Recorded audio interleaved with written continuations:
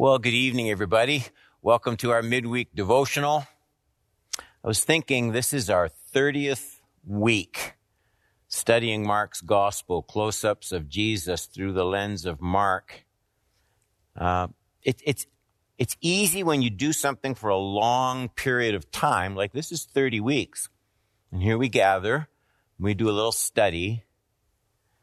Once in a while, it's good to sort of back up and think of why we're doing this. I was thinking of Psalm 1, the person that meditates on God's word, being like a tree planted by streams of water. And it's important in that imagery to understand what the psalmist is saying. The water is the word. Everywhere else is drought. You've got to be close to the water for the leaves to stay green and bear fruit.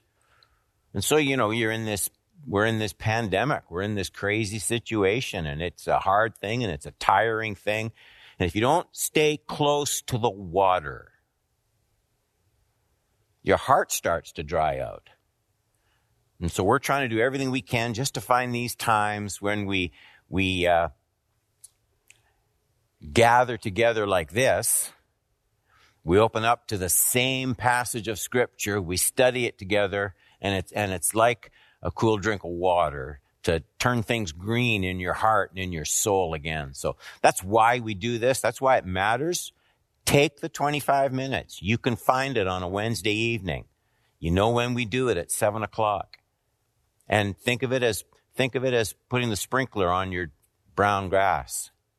That's what God's word does when you get it into your system. All right, so this is now starting chapter 14 in Mark's gospel. I'm calling this study Worship. When extravagance becomes prudent. And it's the story you know of. I'm going to say it's Mary breaking this alabaster box and pouring it over Jesus. And it's valuable and it's worth a lot of money. And it's such an extravagant act. So worship. When extravagance becomes prudent. What we normally do with those words, we think of extravagant as wasteful. We think of prudent as smart and cautious. And what Jesus does in this little story of devotion to Jesus, what he does is he flips those terms where extravagance becomes proper and prudent would be foolish. So that's what we're going to see. Mark chapter 14. Look at the first two verses. It was now 2 days before the Passover and the Feast of Unleavened Bread, and the chief priests and the scribes were seeking how to arrest him by stealth and kill him. Verse 2, for they said, not during the feast, as all these people gathered, lest there be an uproar from the people. So that's the first two verses, and it's in the third verse that this woman comes and anoints Jesus with this valuable perfume. And so you're meant to see this contrast.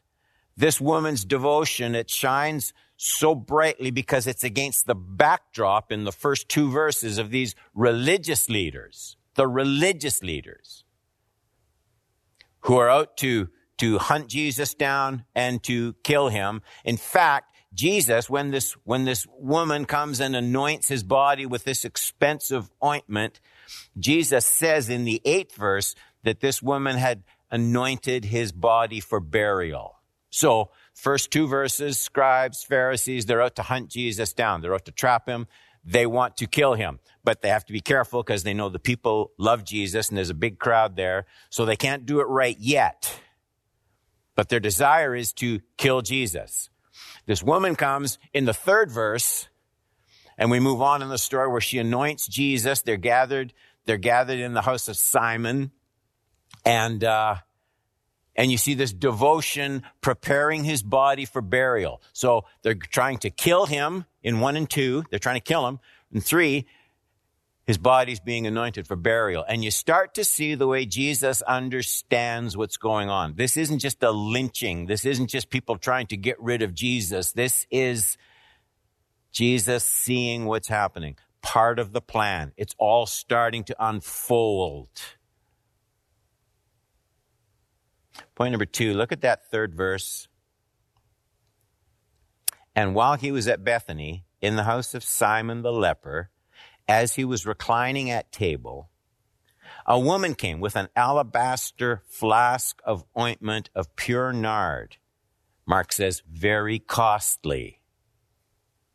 And she broke the flask, poured it over his head. You get some extra details. We're so blessed to have a collection of 4 Gospels because each one can pull some things into the light that the others don't show quite as clearly. In all likelihood, I think, people debate it, but I think that this is the same woman identified by John 12, 1-8.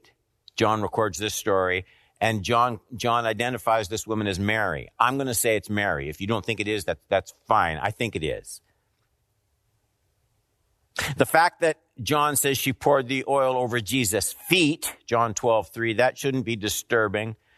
As Jesus is reclining at the table, there's enough oil in that container. You pour it on Jesus' head, as in Mark. It runs down, anoints his body for burial, as Jesus has indicated. So I don't think that's a big conflict. The point of the story seems to be that this flask of oil is really valuable. Mark says, 14:5 of Mark, that it's a year's wages. Think about that. A year's wages. If this woman was, in fact, Mary, we know she probably wouldn't have had sufficient funds to buy that kind of perfume. Probably something like that had been handed down generations through the family. So maybe Mary had kept this for years, kept it from thieves and intruders, guarded it. And that's why all the disciples seemed just so amazed that she would just break this flask and pour it over Jesus. Look at verses 4 and 5 of Mark 14. There were some who said to themselves indignantly, why was the ointment wasted like that? For this ointment could have been sold for more than 300 denarii and given to the poor.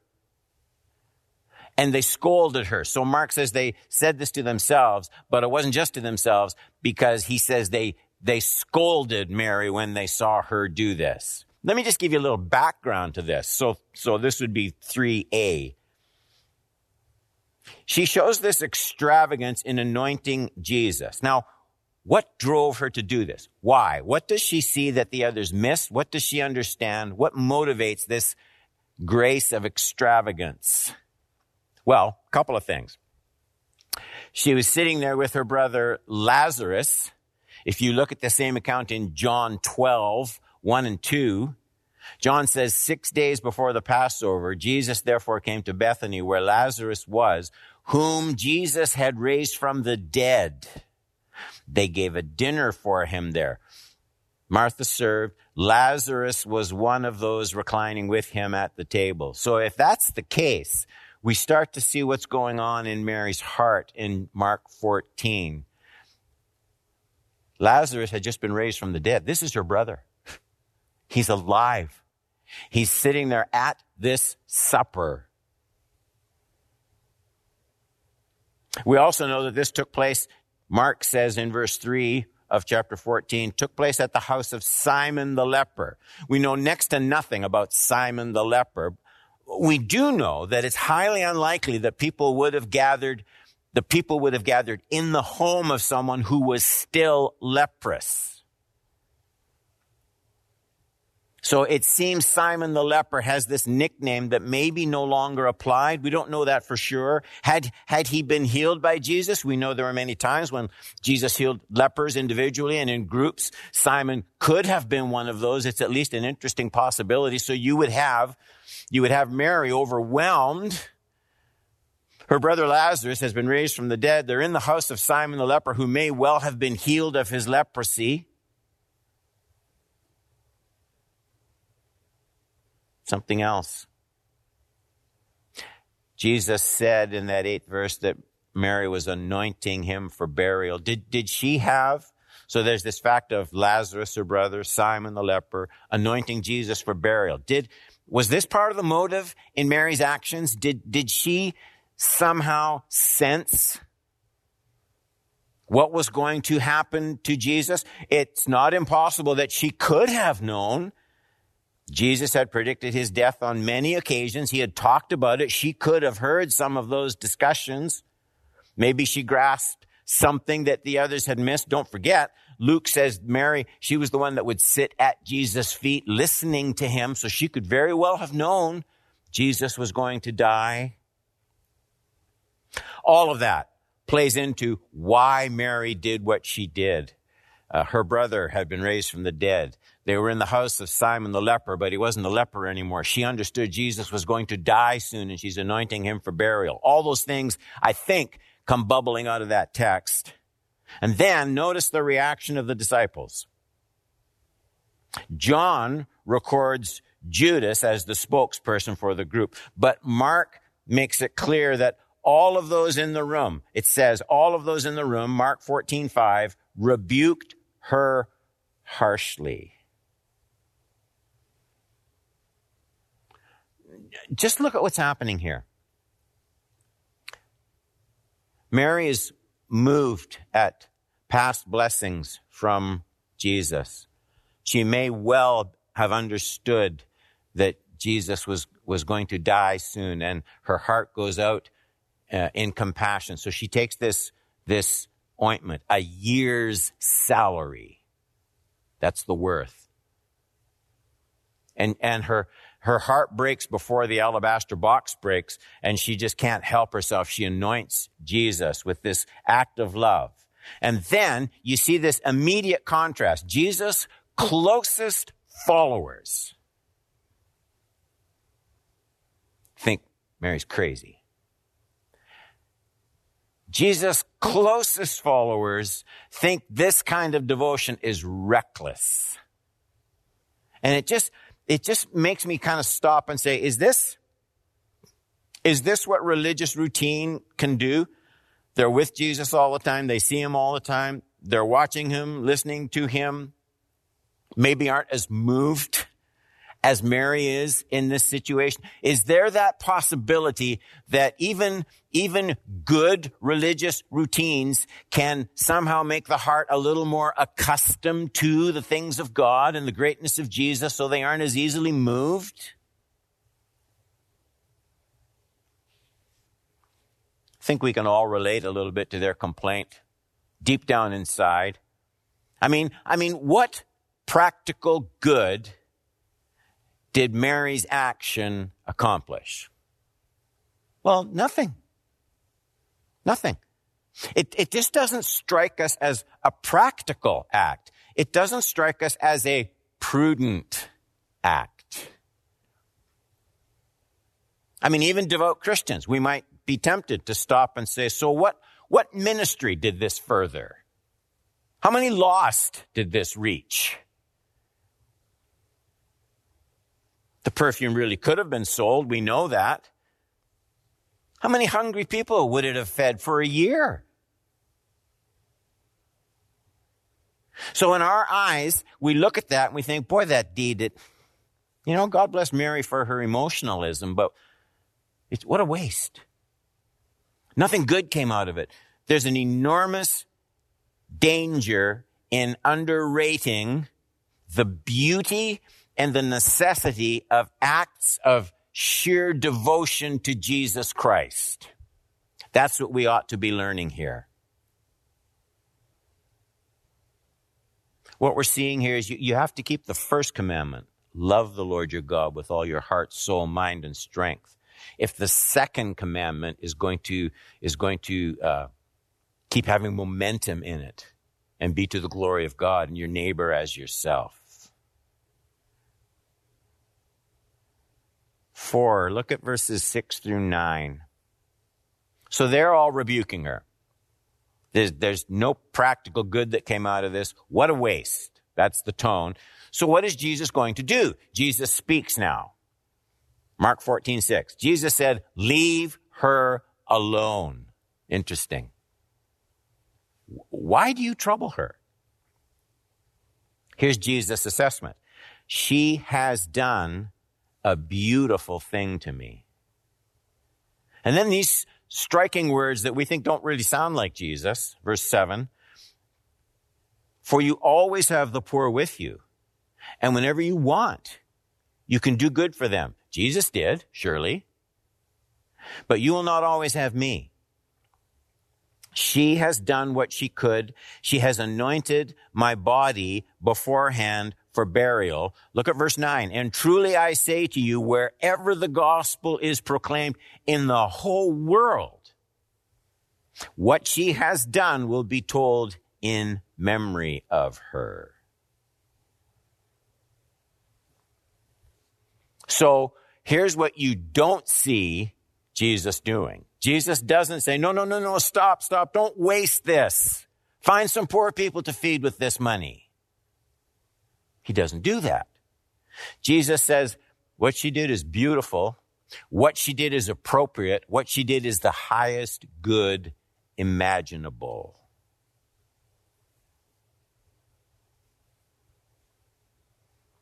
He recognized Jesus did so much for the poor, the outcast, the people no one else would touch, no one else would reach. And yet he recognized a divine order, a priority perhaps that we tend to neglect. I mean, there's just no virtue we admire more than prudence. I said at the beginning, Jesus is going to flip these around. Extravagance is a waste. Prudence is a blessing. And Jesus says, usually, yeah, but when you're setting your heart in devotion to Jesus, prudence is the sin. Extravagance is the blessing. Love always dominates. It pours out our hearts. We admire people so much who have the capacity to calculate everything they do, maximize all their investments. And however passionate this woman's actions appeared, they certainly don't seem prudent. And there are times when prudence doesn't receive very high marks in the scriptures.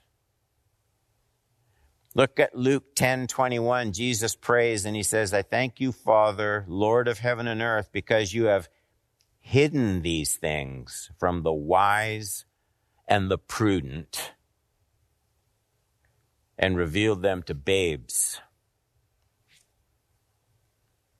There are important things that the prudent will always miss. Devotion to Jesus shouldn't be measured. Love always brings abandonment.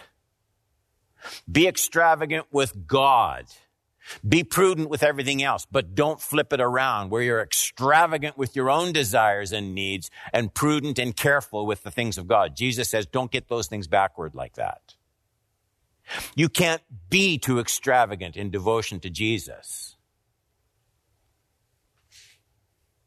His presence calls for a passion and a love, even this day, that are almost unbounded, always costly. 5. Well, what about the poor? It's the last point. I mean, actually, we've already studied this in the 2 great commandments back in Mark 12:29-31. Jesus answers, the most important commandment is, Hear, O Israel, the Lord our God, the Lord is one. You shall love the Lord your God with all your heart, with all your soul, with all your mind and all your strength. The second is, you shall love your neighbor as yourself. Interesting, isn't it? When you read the first commandment, if we're loving God with all our heart and all our soul, underline the alls, all your mind, all your strength, then how much is left for your neighbor? Well, strangely, it works like this. The more devoted you are to God with everything you have in you, you don't care less about your neighbor and the poor. You'll care more. But if you get it backwards, neither one will receive the attention they deserve. The poor, like our neighbor, and our enemies, these people never lose when you put God first. So what's the lesson? Well, the lesson is there are these two virtues.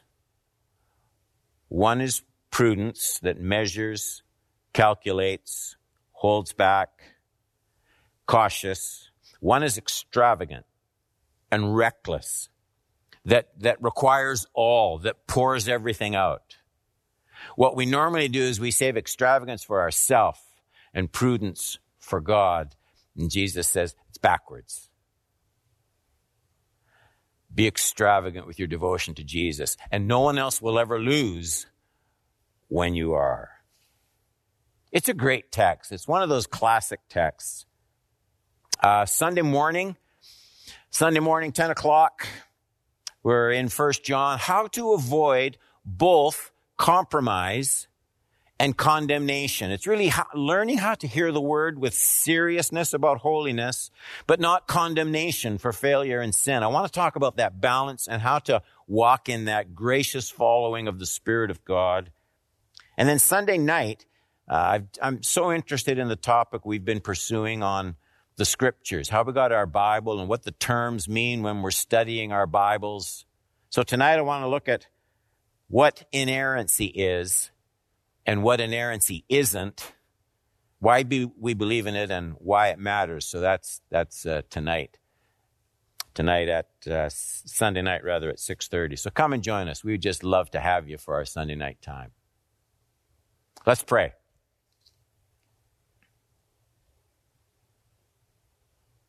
Our walk and our love and our devotion, we want, Lord, in response to the Holy Spirit working within us, to be a fountain that flows, an extravagant devotion to Jesus that makes service a delight, obedience a joy,